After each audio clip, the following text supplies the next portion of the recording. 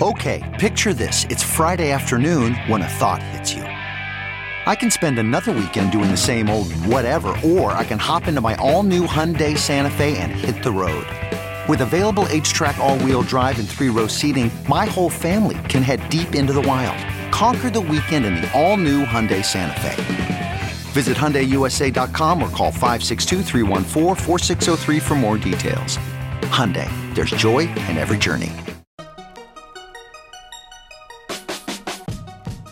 Welcome to the Tech Meme Ride Home for Thursday, December 27th, 2018. I'm Brian McCullough. Today, Amazon has a record-breaking holiday season, surprising absolutely no one. Another Instagram holiday crackdown, a look at Austin as a tech hub, and why mobile alerts are the Frankenstein monster that is increasingly out of control. Here's what you missed today in the world of tech. It would really only be news if it were otherwise, but as it has done, I'm pretty sure, every holiday season since its founding, Amazon announced yesterday a record-breaking holiday season. Amazon said that worldwide, its customers ordered more items than ever. In the U.S. alone, more than 1 billion items were ordered via its Amazon Prime free delivery program, and third-party retail partners on Amazon's platform accounted for more than half of all items shipped. Quoting from Fortune, Amazon said the LOL Surprise Glam Glitter Series doll with 7 surprises was its most popular toy this year, followed by the Nerf and Strike Elite Strongarm Blaster. On the electronic side, the Bose Quiet Comfort 35 Series 2 wireless headphones were tops, followed by Samsung's 65-inch 4K UHD 8 Series TV. Apple's 32GB Wi-Fi-only iPad was the third most popular electronics sold on Amazon during the period. Moving to fashion, Amazon said that Carhartt clothing for men and women tallied more than 1 million orders, end quote. But the headline news was that the number of items ordered verbally over Amazon's Alexa voice-activated shopping platform tripled year over year. That was probably to be expected as well, of course, but Amazon didn't provide any absolute numbers, as they are wont to do, so we can't exactly compare apples to apples. But then, one sign that the Alexa platform is indeed soups popular was the news that, at least in Europe, at least for a time, the smart assistant was down for a lot of users because, most likely, so many new smart speakers were being activated for the first time. Beginning about 10 a.m. GMT yesterday, good old Ms. A could only tell people, "Sorry, I'm having trouble understanding right now. Please try a little later."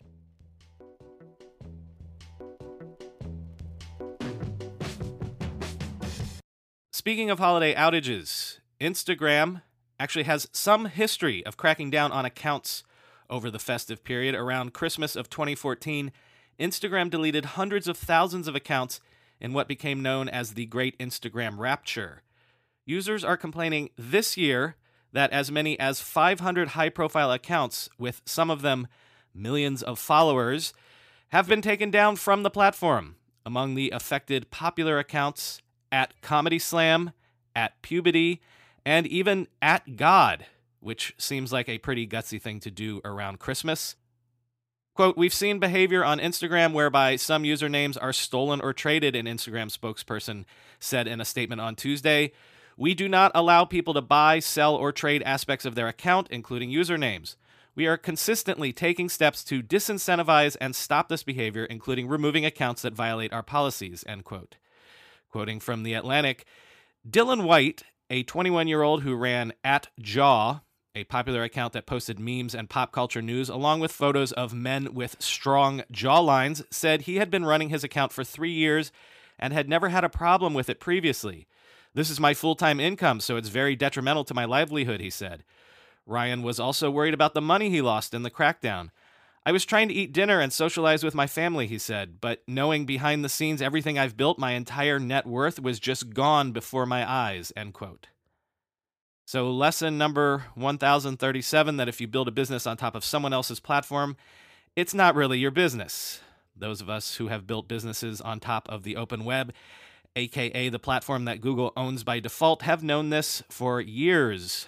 The most nefarious thing about being deplatformed in this way is that it can be hard to let your audience know what happened because your megaphone has been stripped from you. But then There's also the issue of having no recourse or right of appeal.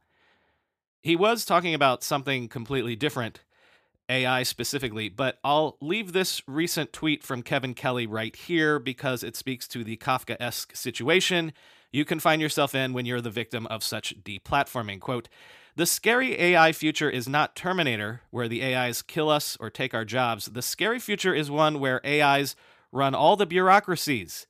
They can't explain their decisions, and there's no appeal to humans," end quote. On Twitter yesterday, Elon Musk revealed that Tesla's supercharger network will soon cover all of Europe.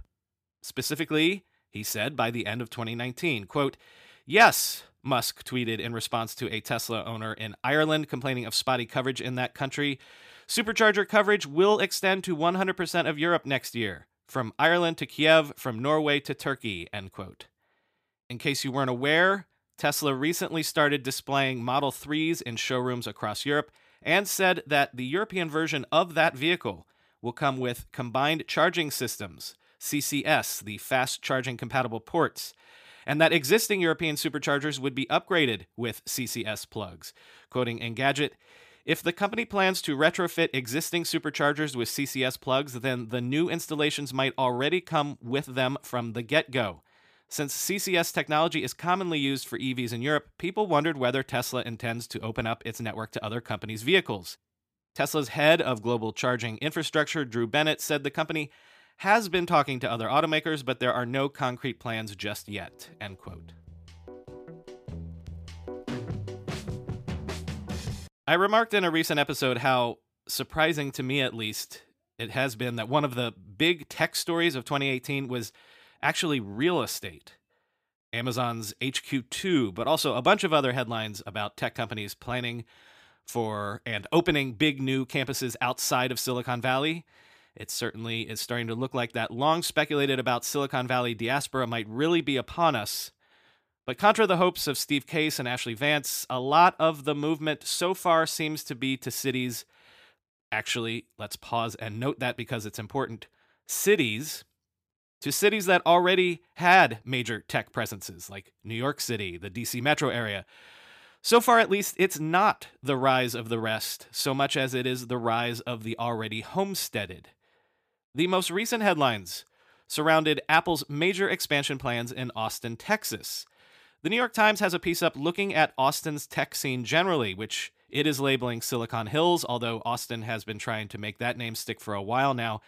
Back in the 80s, actually, when a surprising amount of PC startups flowered in Texas, there was also the sobriquet Silicon Prairie. Anyway, apparently there are already more than 138,000 tech jobs in the Austin area, more than 14% of that region's total employment. And one estimate says that tech alone accounts for $31 billion of the area's overall economy, about 35% of the total. In terms of tech talent, according to another estimate, Austin ranks 6th behind San Francisco, Seattle, Washington, Toronto, and New York. But this, from the Times piece, was news to me. Quote, "The buzz lately does not revolve solely around Apple.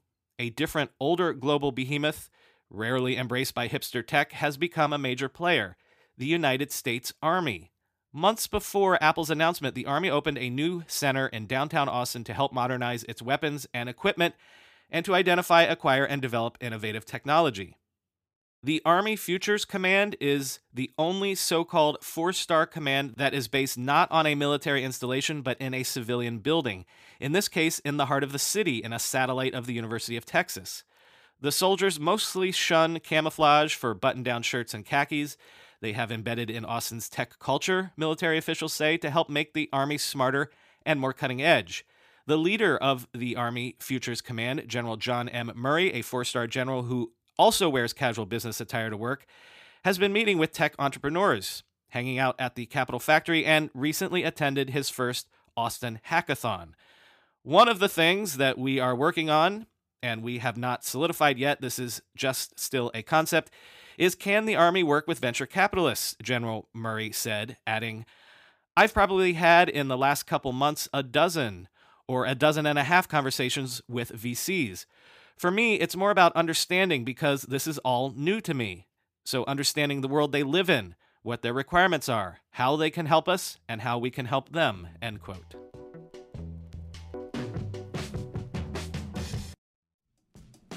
I'm going to a big AI startup demo day here in the city tomorrow, and I will 100% be decked out in Mack Weldon clothing.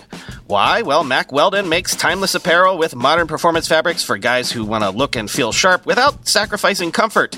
Mack Weldon clothes are designed to fit your style and the demands of modern life. They look like regular clothes, but feel like the latest in modern comfort. They're the go-to choice for guys who want to look great without even trying. Breathable underwear that keeps you cool, dry, and comfy all day. That's their AirKnit underwear. Crazy, comfortable, but elevated sweatpants, the Ace collection. An upgraded classic polo with antimicrobial silver threads, the Silver Peak polo. That's my personal fave. And ultra-soft antimicrobial tees for when you need to stay fresh longer. Their silver crewneck t-shirt. Get timeless looks with modern comfort from Mack Weldon.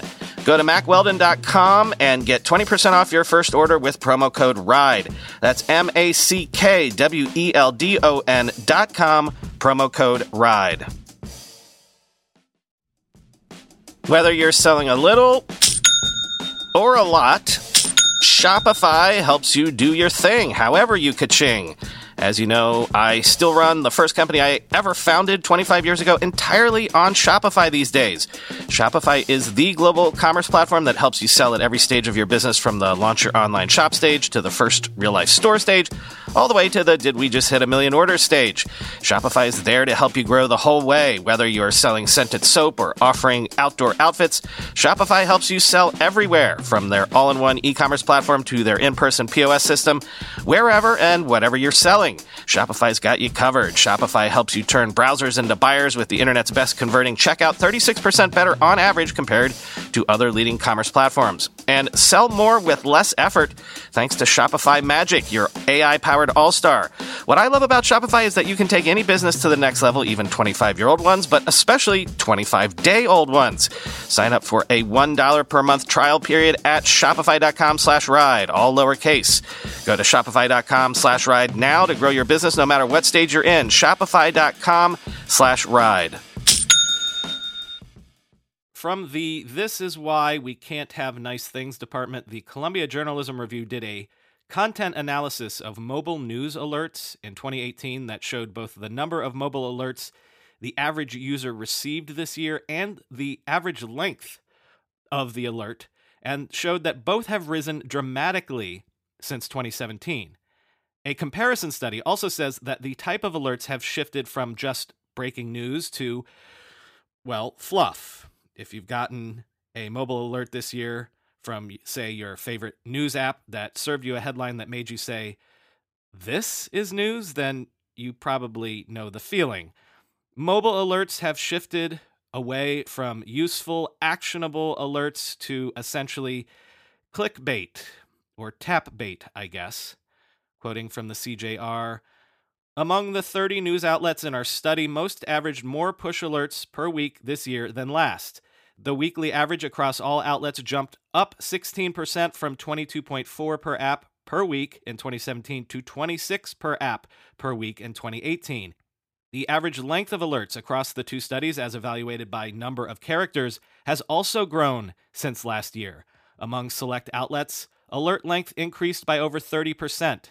In sum, push notifications are becoming yet another platform on which news publishers can find readers where they are, both literally and emotionally, offering a series of bite-sized content that begins to construct its own record of journalistic events, end quote.